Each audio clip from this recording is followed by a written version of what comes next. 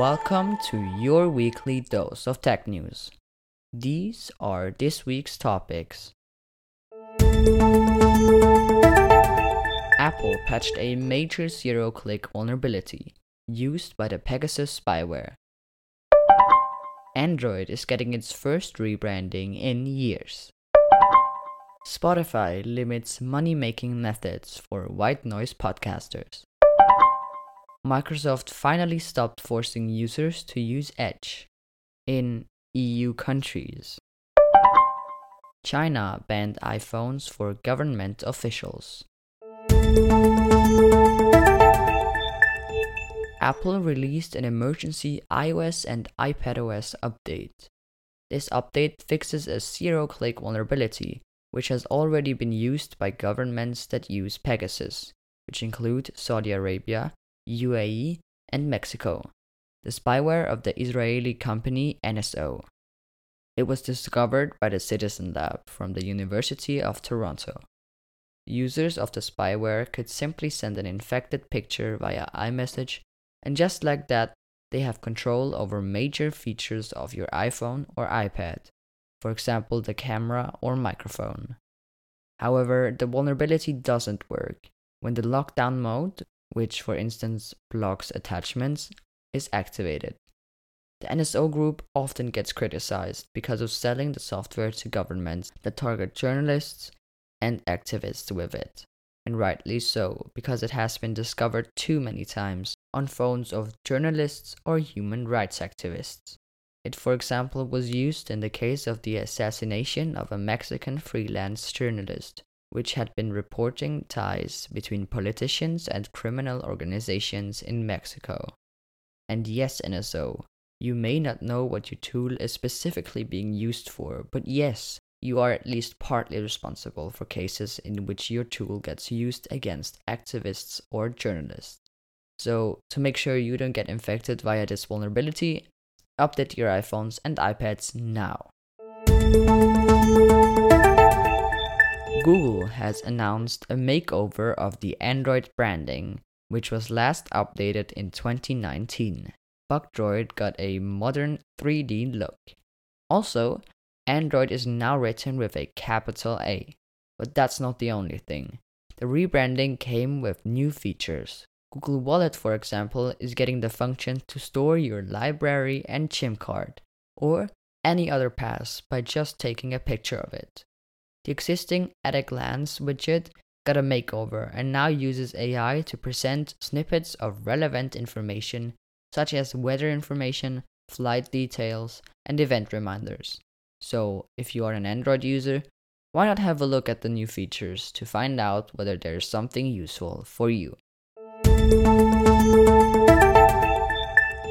Podcasters that publish white noise, for example, relaxing rain sounds on Spotify, are no longer able to participate in the Spotify Ambassador program. This program pays podcasters to read ads for Spotify content. This is to boost their annual profit. The money wasn't well spent, said Bloomberg's source.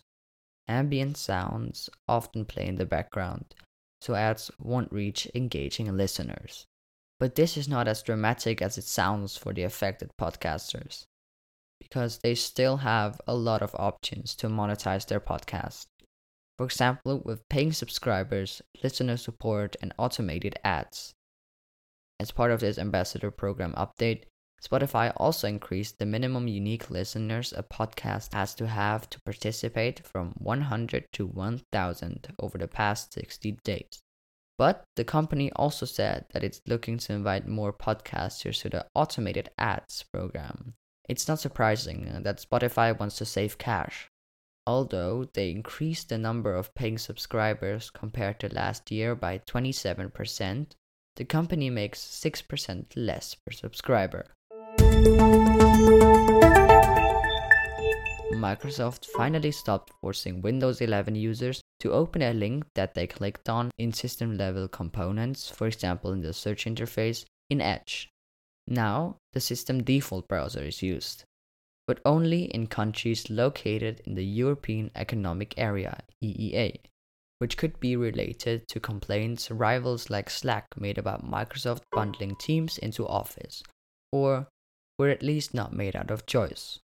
But I think it's pretty egoistic from Microsoft to just change it for the users for which they have to or will have to in future. Users don't like it to be forced to use your software, Microsoft.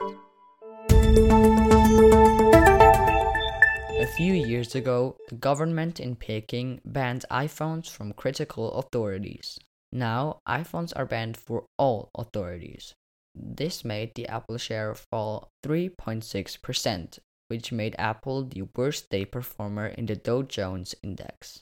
iPhones are the most popular high-end phones in China, but it's not just the Chinese government going against US companies. The US government has, for example, banned Huawei hardware and Chinese apps like TikTok for authorities. China is also stressing the protection of their national security. They, for example, forced Apple to rent iCloud servers from government-near providers. The irony of this story: iPhones are still being produced in China.